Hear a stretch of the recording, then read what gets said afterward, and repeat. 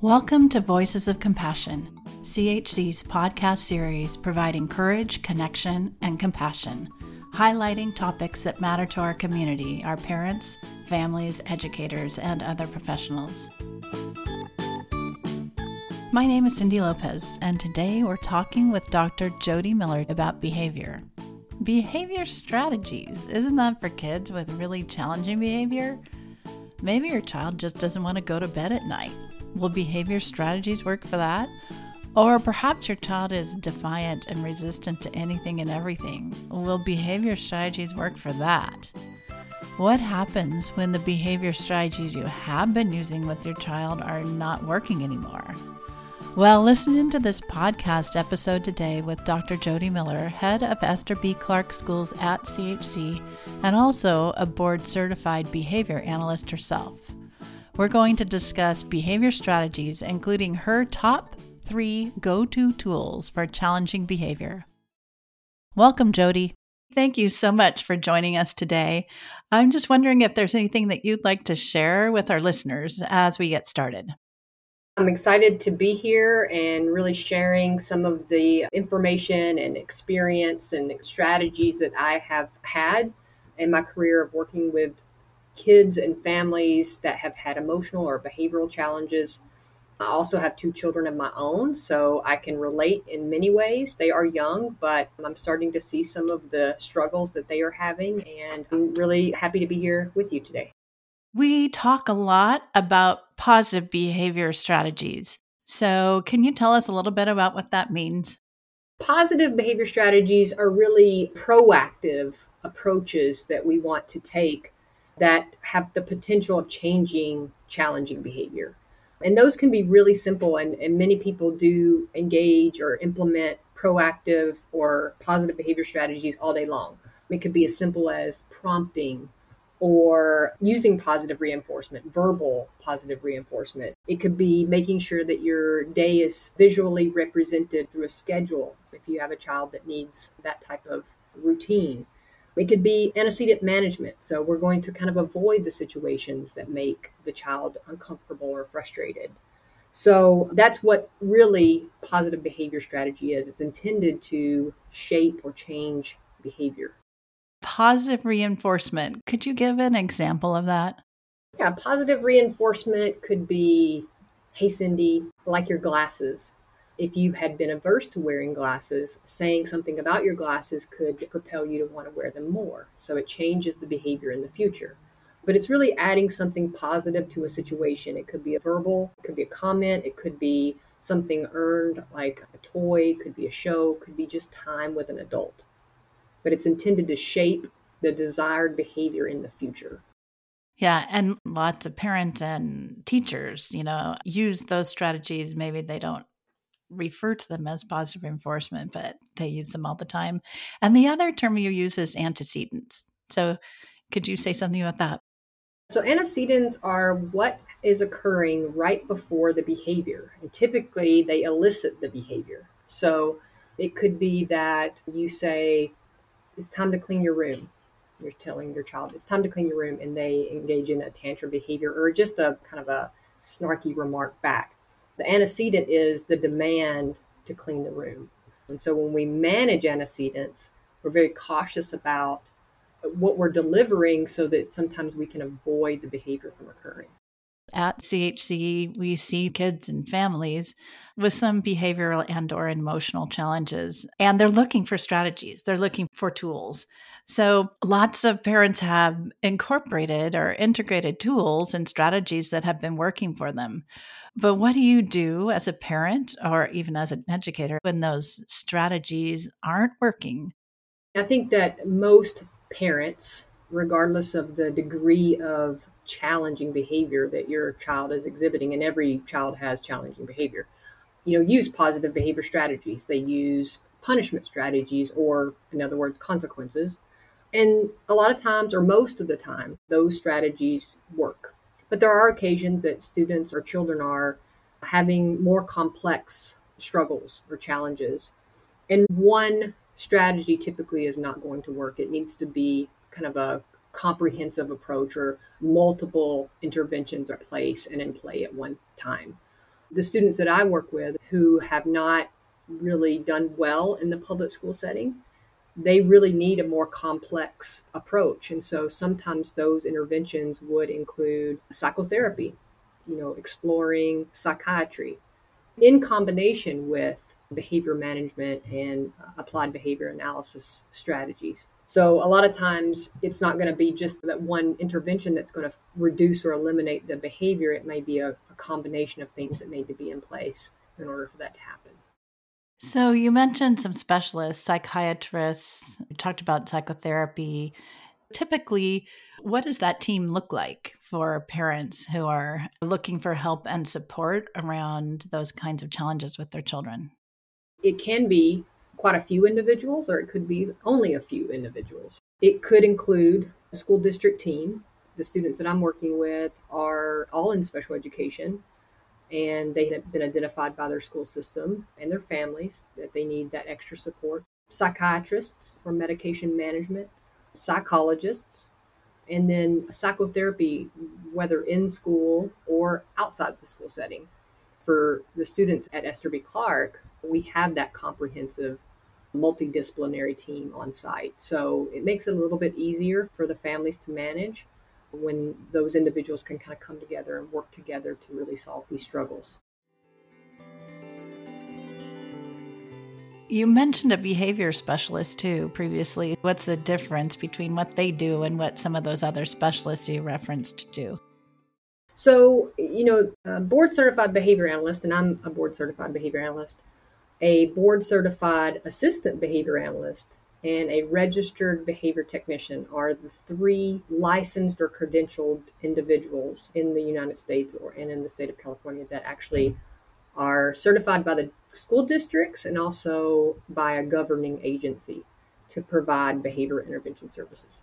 There are also other terms that school districts, even Esther B. Clark, use, such as behavior specialists. They're actually implementing behavior intervention plans. They're doing parent training, those types of things. Those individuals have to be overseen by a board certified behavior analyst. So again, at Esther B. Clark, we have two, myself and another BCBA, and we oversee all of our behavior specialists in the classroom. Thank you for explaining that. I think that it can be a little overwhelming to support your child through those emotional and behavioral challenges. And so it gets confusing when thinking about how do I find help? Who do I go to? Who are the specialists I should see? As you work with kids and families and parents, even teachers, other caregivers, what are some common mistakes that you see occur as parents or caregivers are implementing behavior management strategies? I think that we can say they're mistakes, but when we're really working with a really challenging situation, it's at no fault of the parent or the individual working with the student or the child of why these things are typically happening. But I would say when we're trying to change behavior and I'm working with families or teachers or caregivers, the thing that I emphasize the most is consistency. And so a lot of times as parents, we try something and it may not work the first time or the second time and we abandon that. And really, we need some time for strategies or interventions to work. And so the consistency in whatever you're implementing is really important. We don't learn something typically the first time we do it. We typically need some practice in order to gain a new skill. And that's really what you're doing when you're shaping behavior. You're actually teaching a new skill to the student or to the child. So it takes some time for that to shape and for that to take hold. And so I would say the biggest area to focus on when you're trying to change behaviors to be consistent with whatever intervention that you're implementing. The other kind of things that are common areas of need would be really establishing a consistent routine or schedule in the home, in the community, at school. That really does support the child and support shaping and changing behavior. And that has to be consistent as well. But the more our children know, the more comfortable they are, the less anxious they are. And it helps them to understand what's expected during a specific time period. And I would also say that you should reach out.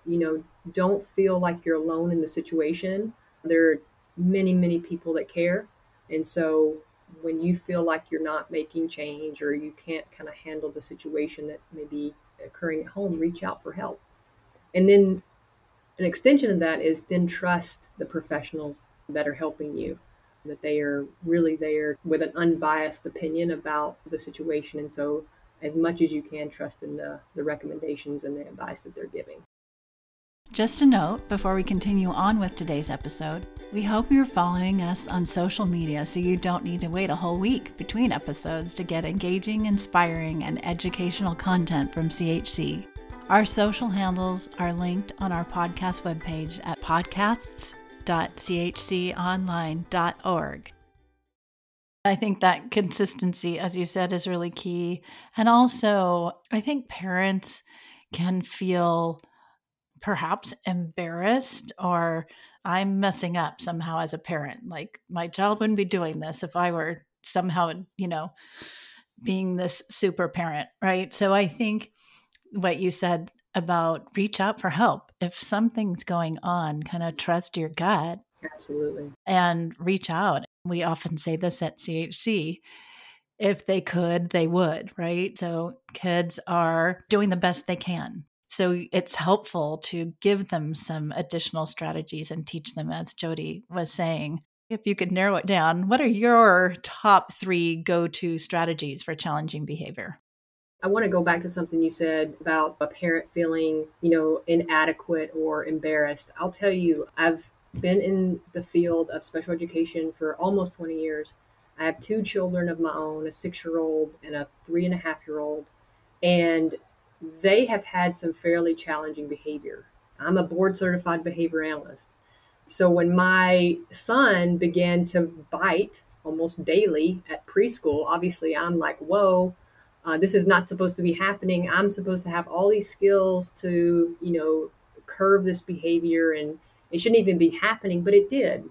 And, I relied on the preschool and the knowledge that they had of working with those young children, and eventually it went away.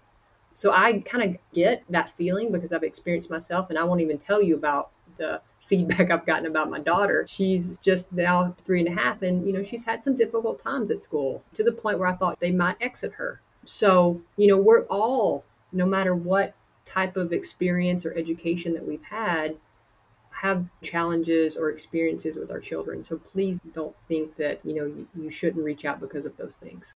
Thank you for sharing that. Hearing from you as a BCBA, thinking like, oh, she probably has everything under control, and I wish. everything happens like it's supposed to at Jody's house. Yeah, exactly. The top go-to strategies, I would say, is somewhat of what I've said already. Make sure you're as consistent as possible, and that is across settings.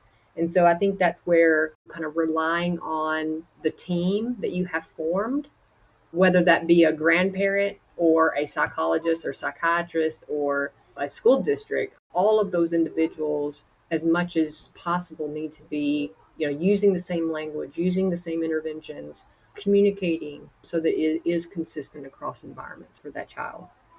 When things are getting pretty hairy at home, you want to think about trying to kind of reduce the stress as much as possible, reducing demands, getting to a spot where the child can feel successful and that you can then provide all that positive reinforcement, that positive feedback that you really want to be providing to change the behavior. But if there are challenging behaviors that are taking up the majority of the time, there's little opportunity to provide that positive reinforcement. So, basically reduce as many demands and tasks and feedback and things like that as possible so that you can get to that successful point. And, we use a ratio here at Esther B. Clark. It's a 5-to-1 ratio. So with every one corrective feedback that we may deliver, we want to then give 5 positive pieces of feedback to a student. And so, and we're not sitting there counting that, but the idea is that to change a behavior, you really need to let the child or the student know what they're doing that's correct. That's what you want to see over and over again.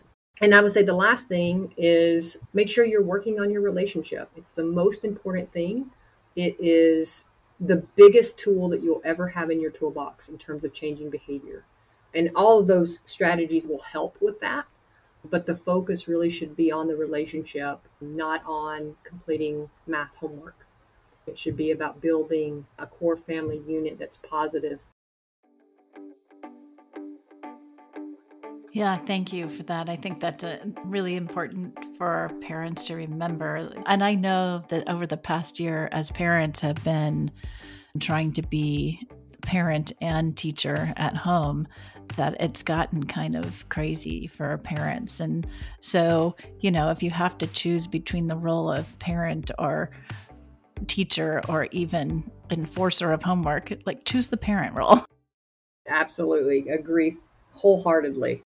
So, if parents are experiencing these challenges with their kids, when do they need to seek additional help or outside help? Yeah, I think that what you said earlier about listening to your gut, I mean, I think as a parent, when things aren't really improving and you've tried everything that you know to try, that's when really you should begin to think about reaching out for help. And there's certainly some behaviors to be cautious of when they begin to occur, if they occur, or if they are occurring frequently. And that would be things like self harm, verbalizing self harm, aggression, property destruction, risky type behaviors, leaving home at night, substance abuse, things like that. I mean, certainly when those things are occurring, definitely reach out for help. Yeah. And for our listeners, just want to remind you that CHC is here for you. You can find out about our services at chconline.org. You can schedule a free consultation with one of our clinicians and talk about what's happening, and they can give you some advice and guidance regarding next steps. So, if you're a parent out there and you're trying to figure out what to do or what's next, please reach out to us. Please call. As we wrap up, I'm wondering if parents have a child with challenging behavior, what's the most important thing you want them to hear from you today? It will improve. I think believing that and knowing that is very important. I've seen it. I see it on a daily basis at my work. And that improvement will happen either through your efforts as a parent or with the help of others. But either way, it's going to improve. And really, I'm pretty lucky because I get to meet a lot of families and a lot of children and students that are struggling. And they've been on this very challenging journey when they reach us. And we see and learn and know about all the things that they struggled with when they come into our school. And then, a couple of years later, they're a completely different student, different child, different family. And so it's really an amazing position to be in, to see kind of the beginning and the end of a student's enrollment, because we see those significant changes in students and in children, and it can happen and it will improve. Believe that. Thank you for those encouraging words. I think it's really important for parents to hear that when they're in the middle of it. They're not seeing a lot of change or the change that they would like. And so it's important to remember that there is, the proverbial light at the end of the tunnel. There is hope. I should be calling you Dr. Miller. Thank you again, Dr. Miller, for sharing with us today and spending some time with us talking about behavior, challenging behavior strategies. And we do have several resources in our resource library. And actually, Jody has done some presentations for us in the past, and we'll put some of those resources in our show notes and on our podcast web pages so you can reference those. So again, thank you so much for being with us today. And to our listeners, thank you for listening in. And we hope you'll join us again next week. Find us online at podcasts.chconline.org. Also, please follow us on our socials. Find us on Facebook at chc.Palo Alto and Twitter and Instagram at chc_Palo Alto. You can also visit our YouTube channel at CHC Online Palo Alto, and we are on LinkedIn. Subscribe to Voices of Compassion on Apple Podcasts, Spotify, and other podcast apps, and sign up for our Virtual Village email list so you never miss an update or an episode. I always love to hear from you, so send me an email or voice memo at podcasts@chconline.org or leave us a rating and review. We look forward to you tuning in each week.